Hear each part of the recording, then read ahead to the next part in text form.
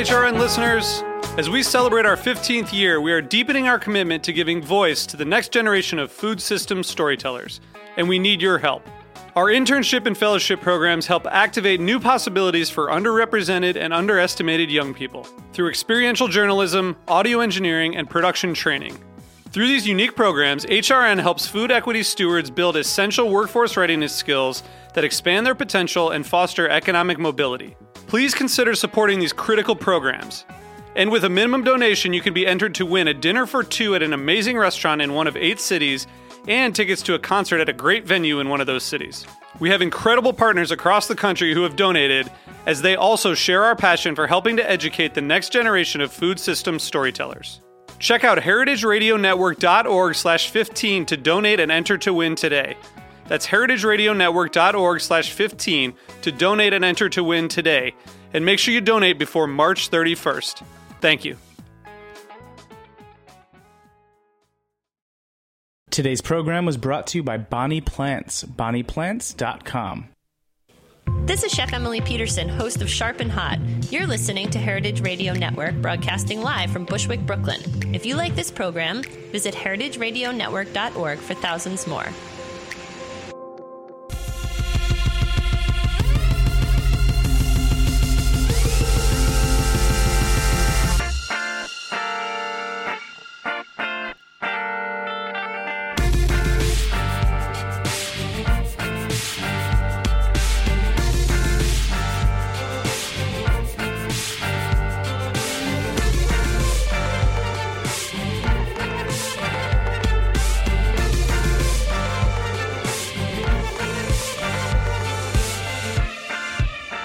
Hey, and welcome to the Food Scene on heritageradionetwork.org. I'm your host, Michael Harlan Turkel.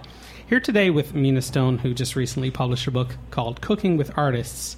But before we start, I'm going to offer you a little glass of something because May, this wonderful spring summery month, is all about aperitifs. And Little A was kind enough to give us a couple bottles to drink before every interview, loosen us up a little bit. So I'm going to offer you either red or white, some ice, some orange slices, doing it right, and we'll get gabbing too. So which bottle would you like to sample from? I'll go with the white. The white. So I don't think I've ever done a show while drinking because Nor it's have like I. no, it's 3 p.m. Tuesday. It seems like just a little too early, but I guess what do they say? It's 5 o'clock somewhere. That's right. Well, it's not too early for us. Well, let's talk about the early stages of your life and. How do you say your grandmother's euphemistic term? Yeah.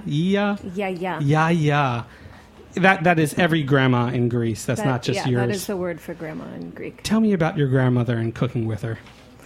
I guess I didn't know how amazing she was until I got older, and I moved to Greece when I was 25 and spent the year there and spent a lot of time with her, and She's amazing. I mean, she's 87. She still cooks every day. She cooks for the neighborhood. She changes things. She's super creative. And she's always been a source of inspiration, and she's taught me many of the recipes I cook. But they're simple. They're straightforward. It's not like grandmother secrets. It's about stripping it down to core ingredients. I agree, and I think that's the secret. Yeah. Are you willing to share that secret with us, or is Absolutely. it a familiar thing? No, I don't really believe in being secretive when it comes to recipes or food. I think it's exciting to pass them down and to share the information. I don't know if you had something specific in mind. Well, just simply potatoes. Well, she just has these little tricks. Like with potatoes, she taught me to kind of parboil them first. And maybe this is something every chef knows, I'm not sure, but I was never formally trained. So she always had these little tricks. Like she would parboil the potatoes, and then she would add them to, Greek lemon chicken, which is this very ubiquitous dish. And they would just come out crispy and amazing and soft. And I stole that one from her. No, she shared it with you. She shared it, yeah. Chickpea stew. How do you make those so tender and so robust with so little? So chickpeas, I mean, it's great if you have a good chickpea, so they're not too old. But my grandma, after soaking them, she would dust them with baking soda and let them sit for an hour. And I always thought that was so cool, and I had no idea why, and, but that's what I would just do. That was her trick. I did some internet research on it at some point and realized that it helps to tenderize the chickpea. And, I mean, that dish, which is one of my favorites, is just chickpeas, olive oil, lemon juice, salt. I love that the trifecta's in there, because in your book, Cooking with Artists, you preach the gospel of those three things, olive oil, lemons, and salt. Let's talk about each one of those specifically. What does olive oil mean to you? Olive oil is my fine wine. I love wine. I can tell the difference between good and bad wine, but I'm not the person that swishes my glass and, smells all the different nuances in the wine, but I do that with olive oil. I grew up with being fed with a tablespoon of olive oil every morning, and then followed by a tablespoon of honey. Very gag-worthy when you're a kid, but I appreciate it now that I'm older. I think olive oil is just as important as every main ingredient as the dish. It should be just as good. So what are your go-to olive oils? I'm assuming Greek. Greek, try to support the economy. It needs a little bit of support right now. Yeah, needs a little support. My brands? You mean? Yeah. I like this one called Athena, and it's like the Koroneki variety of olive oil, and it's great. I like that. Extra virgin olive oil. I like the Iliada. I like this other Cretan one, and I can't remember the name. But I go anything Greek that's, single variety from a region. I mean, what kind of flavor are you looking for? Is it grassy? Is it peppery? I like it to be smooth and sometimes peppery. But you shouldn't get, when you smell the olive oil, it should smell really clean. You shouldn't get sort of an after scent of something. That just if you want to understand that, you can just smell Cola Vita or something like that.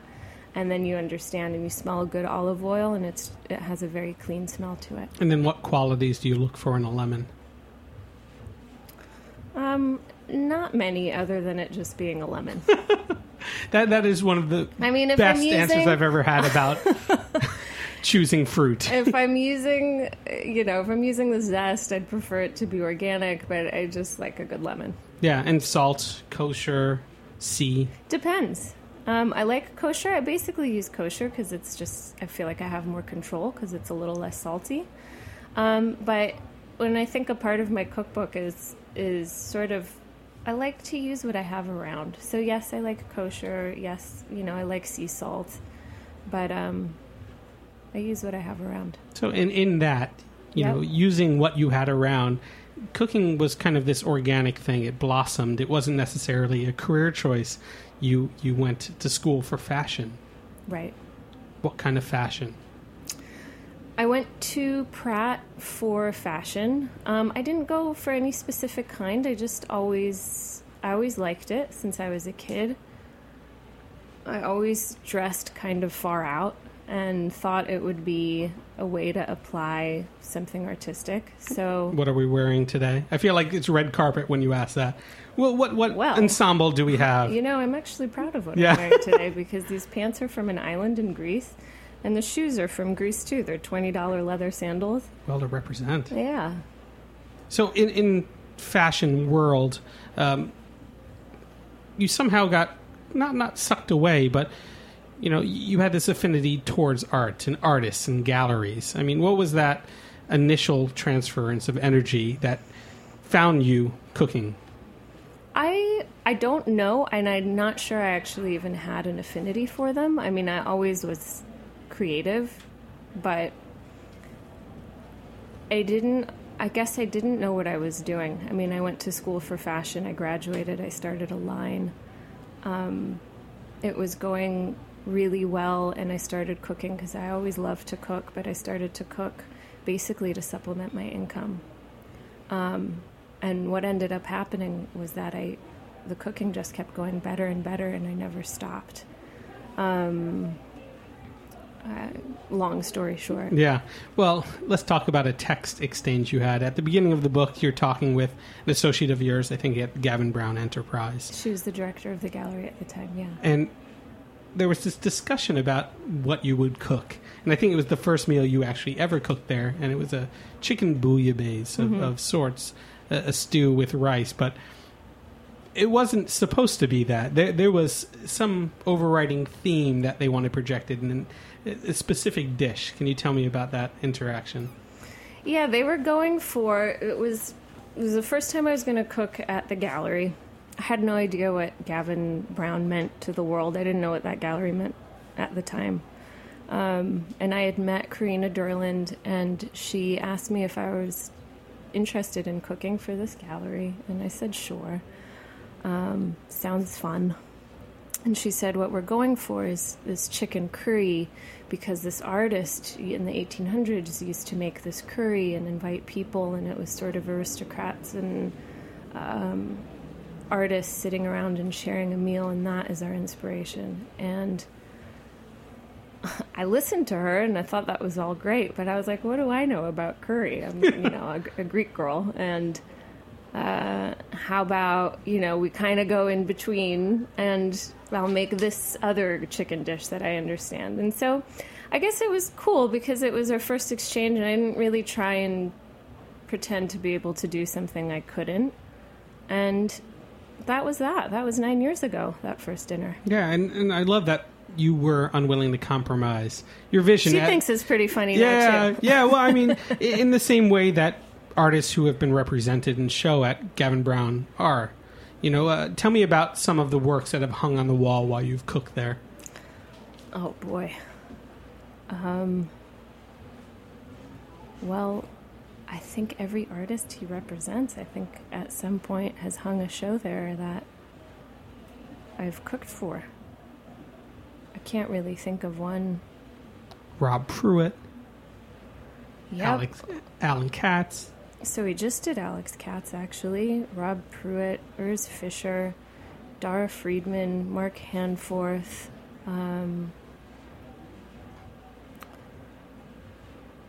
Spencer Sweeney, Elizabeth Payton. Let's actually go with Elizabeth Payton. Mm-hmm. How have her paintings resonated with you? I mean, you get to cook in this really gorgeous space. Well, I don't know about the facilities themselves, but you get to present your food in front of this really amazing work. Is there pressure to present your things in a specific light, or do you collaborate with the artists, or are you influenced by their work? I get this question a lot, I think for obvious reasons, and to be honest, it's completely separate for me. I don't really equate whenever I cook to anything art related.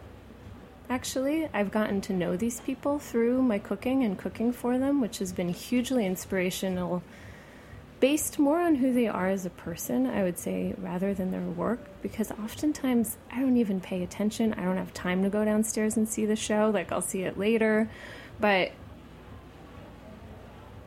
it brings me closer to people, for sure. I don't feel pressure for it to be related to the art at all, because, some artists I know, I love their work. Some artists I know, and it's not even that I don't love it. I'm just not as affected by it. And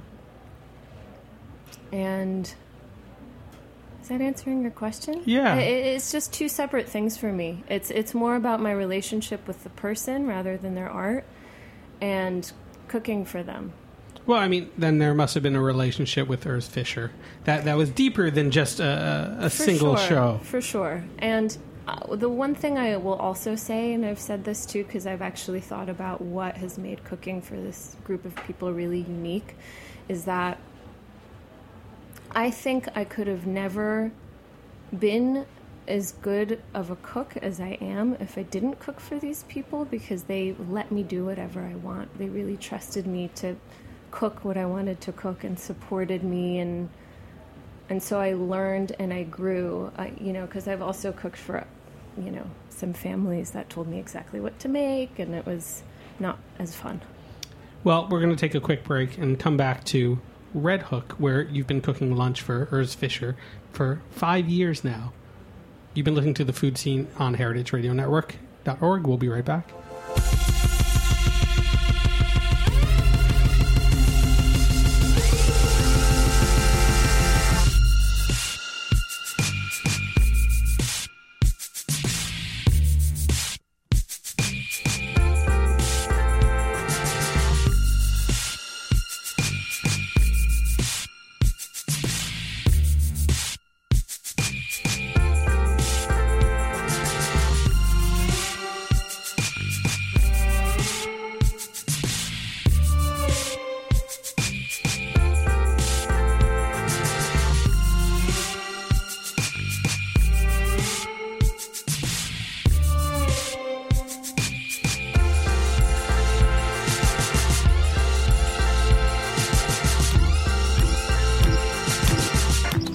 Could an app be the answer to a better garden? Absolutely. It's the new free app, Homegrown with Bonnie Plants.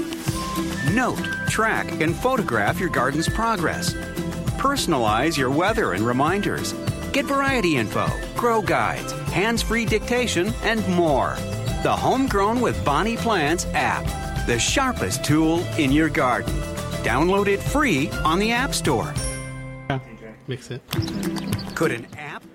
Hey, and welcome back to The Food Scene on heritageradionetwork.org. I'm your host, Michael Harlan Turkel, here today with Mina Stone and a little glass of Lillet Rouge on the rocks with orange. I promise I'm doing it right. But let's talk about Urs Fischer. I think it's a 13,000 square foot facility in Red Hook, which you, at 1 o'clock... Oh, you're asking me if it is? You seem to know more about it. I did a little bit of my research. Okay. At 1 o'clock, 3 times a week, you ring a bell, people sit for lunch. Yes, I do. Tell me about recent meals, but also what that communal sense of eating together means for you and that studio. Well, the communal sense of eating it's just great. It creates a great work environment. It's exciting because people smell this food for 3 hours and then we sit around. And actually one of my coworkers explained it, I thought, in such a perfect way. And she said that it's a great equalizer. We all sit together, no matter who's there and who's working there, for about half an hour and share a meal together. And that's great. Means a lot. It feels like family. I mean, so much so that Urs urged you, in a sense, to make this cookbook after having presented so many beautiful spreads. His own imprint, Kido-san, put this thing out. I think you premiered, at the LA Book Festival, Gagosian Gallery, table. To have the support and the so many artists behind you wanting to see this succeed. How awesome is that? It's pretty awesome. I could actually even get emotional about it because I think... Feel free, we're a very emotional show. That's nice. Well, it means the world to me, and it's a wonderful feeling to feel that supported and to have had the chance to work with Urs on this book was incredible. I would definitely say the process of working on the book was for sure one of the happiest times of my life. Been a great experience. But did he know anything about, how do you say, copanisti, whipped feta? Did he know anything about fava, which is actually lentils? He does. He does, I guess, because I make a lot of Greek food at the studio. But he knows a lot about food. He knows his food. What are his go-to dishes? What does he request the most from you? He loves that chickpea dish. He loves the Greek chicken soup that's really lemony. He loves olive oil cake. And those are my 3 Urs dishes for sure. What are your 3 dishes? Oh, those are them as well. Yeah. I love those 3 dishes. But that chickpea stew is definitely one of my favorite dishes. And Greek lentil soup is also my favorite. Which aren't actually... Well, it's called Greek fava, but they are yellow lentils. There's two dishes. Yes. So Greek lentil soup is called faki, and it's just the simplest soup it's one of those Greek dishes, again, where you make it, and it's 5 ingredients, and people ask me what's in it, and, just list it off. Yeah, it's warming spices, right? Cinnamon, cloves. That's my addition. That's my Mina twist on it. I think when I told my mother I did that, she was very confused. But... Greek fava is yellow lentils, and that it's called fava in Greek, and that's more of a dip and an appetizer. You just mentioned your mother and cinnamon and cloves, and yeah. In going through the book, there's another dish, which is a meat ragu. Mm-hmm.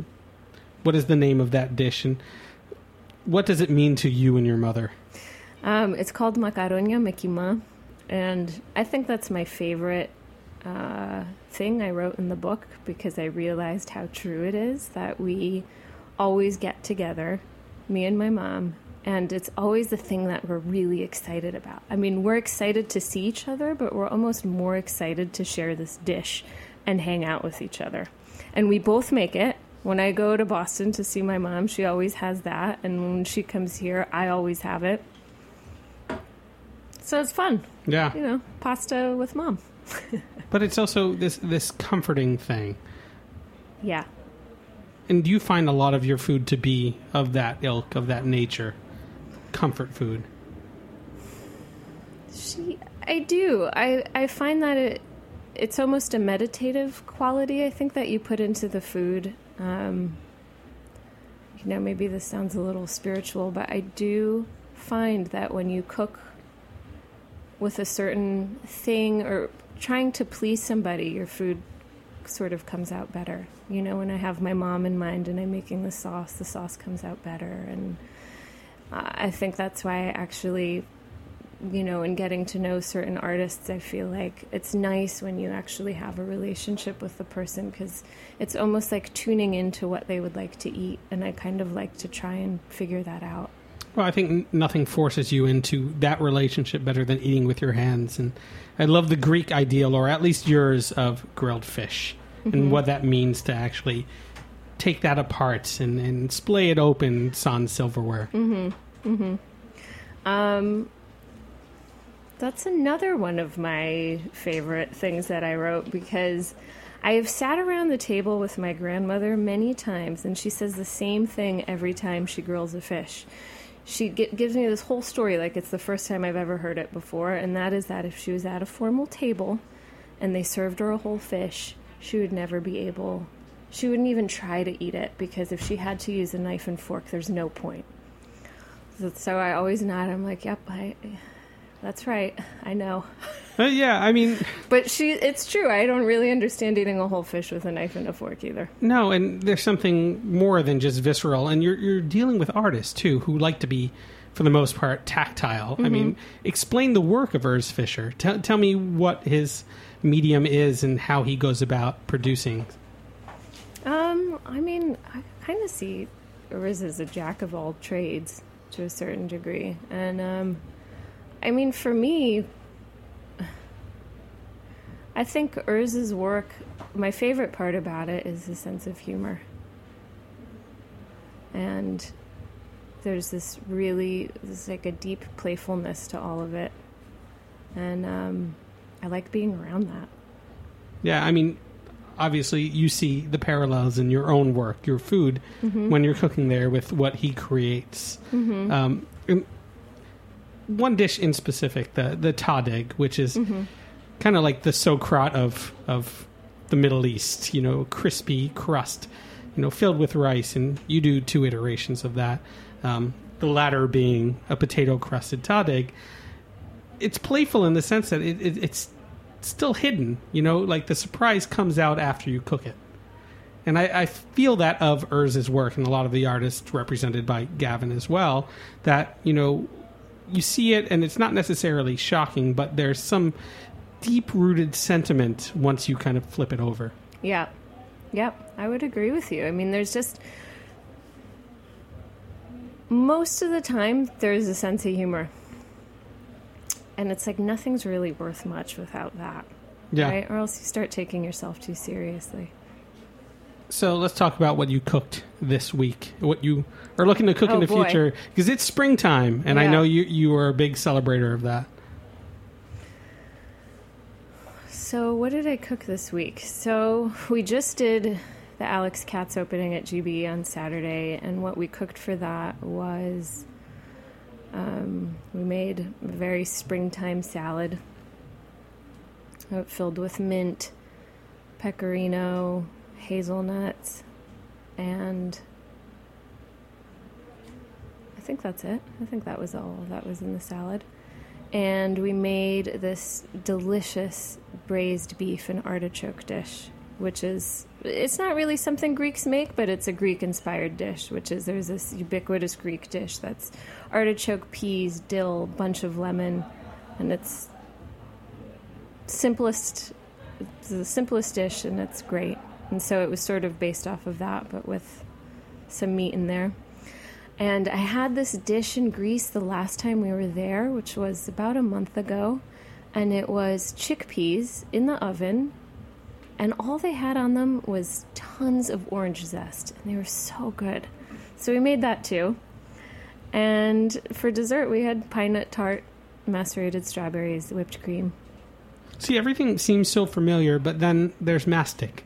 Explain to me what that ingredient and flavor is. Mastic? Well, it wasn't in what we just cooked. No. Right? Okay, we're good. Yeah. Got it. Moving on. Mastic is the tree resin. It's the resin of a tree in an island in Greece called Chios. And, it's kind of like the Greek maple syrup almost. I mean, not really, but that's how I like to think about it, because it's this really precious substance that comes from a tree and it has its own flavor. And mastic is the coolest stuff. It's the ancient chewing gum. It's an ancient stomach remedy in Greece. And now they use it to flavor certain sweets. And the best way, and actually one of the most amazing things, is mastic ice cream. But the best way I can explain the flavor is that it tastes sort of like a pine tree, or that smell of a pine tree. That's what mastic tastes like to me. So it's a very kind of exotic taste. Yeah, but earthy, natural. I mean, Yeah. it brings you back to the hearth. And, of course there are grilled kebabs. You do an amazing smoky spiced chicken, version of that. There is the braised lamb, of course. Greek yogurt finds its place in this book. Everywhere. Just, We tried to edit it out at one point, but we just left you it in. could just do a whole Greek yogurt book on the side. I know. But again, it's amazing to see cooking with such a simple pantry, but such diverse flavors and such a breadth of what you can do. Well, thanks. I'm glad. That's what I was going for, because that is how I cook, and it's really uncomplicated. And it became a joke, because when people would, every time they'd ask me, what is on this? And it would be olive oil, lemon juice, and salt. And so because I said that so many times, we would all laugh about it. And I realized that's how I season most things. You should just do, like in a gallery where they say, the name of the artist, name of the work, and then the medium. Mm-hmm. And you should just put that in front of every dish that you do. They're used to reading information like that. But what are some of the upcoming gallery shows that we can not only see wonderful work, but maybe even participate in some of your food? Well, actually, we're going to have a big celebration at Gavin Brown upstairs May 16th, and it's going to be a celebration for the book. I'll be signing books, and I will be cooking all day long recipes from the book. See, that's when you get minions to do that work for you, so you can celebrate yourself. But, is that right? I don't think I know how to function that way. I think every cook and chef maybe feels that way. They can't totally relax. That is the true spirit of the game. But thank you so much for being on. And if you want to experience the awesome collision of food and art, definitely check out Mina Stone's Cooking for Artists, and maybe even stop by Gavin Brown on May 16th. You've been listening to The Food Scene on heritageradionetwork.org. I'm your host, Michael Harlan Turkel. Hoping to have you back here next Tuesday at 3. Cheers. Thanks for listening to this program on heritageradionetwork.org. You can find all of our archived programs on our website or as podcasts in the iTunes Store by searching Heritage Radio Network. You can like us on Facebook and follow us on Twitter at heritage_radio. You can email us with questions anytime at info@heritageradionetwork.org. Heritage Radio Network is a 501c3 nonprofit. To donate and become a member, visit our website today. Thanks for listening.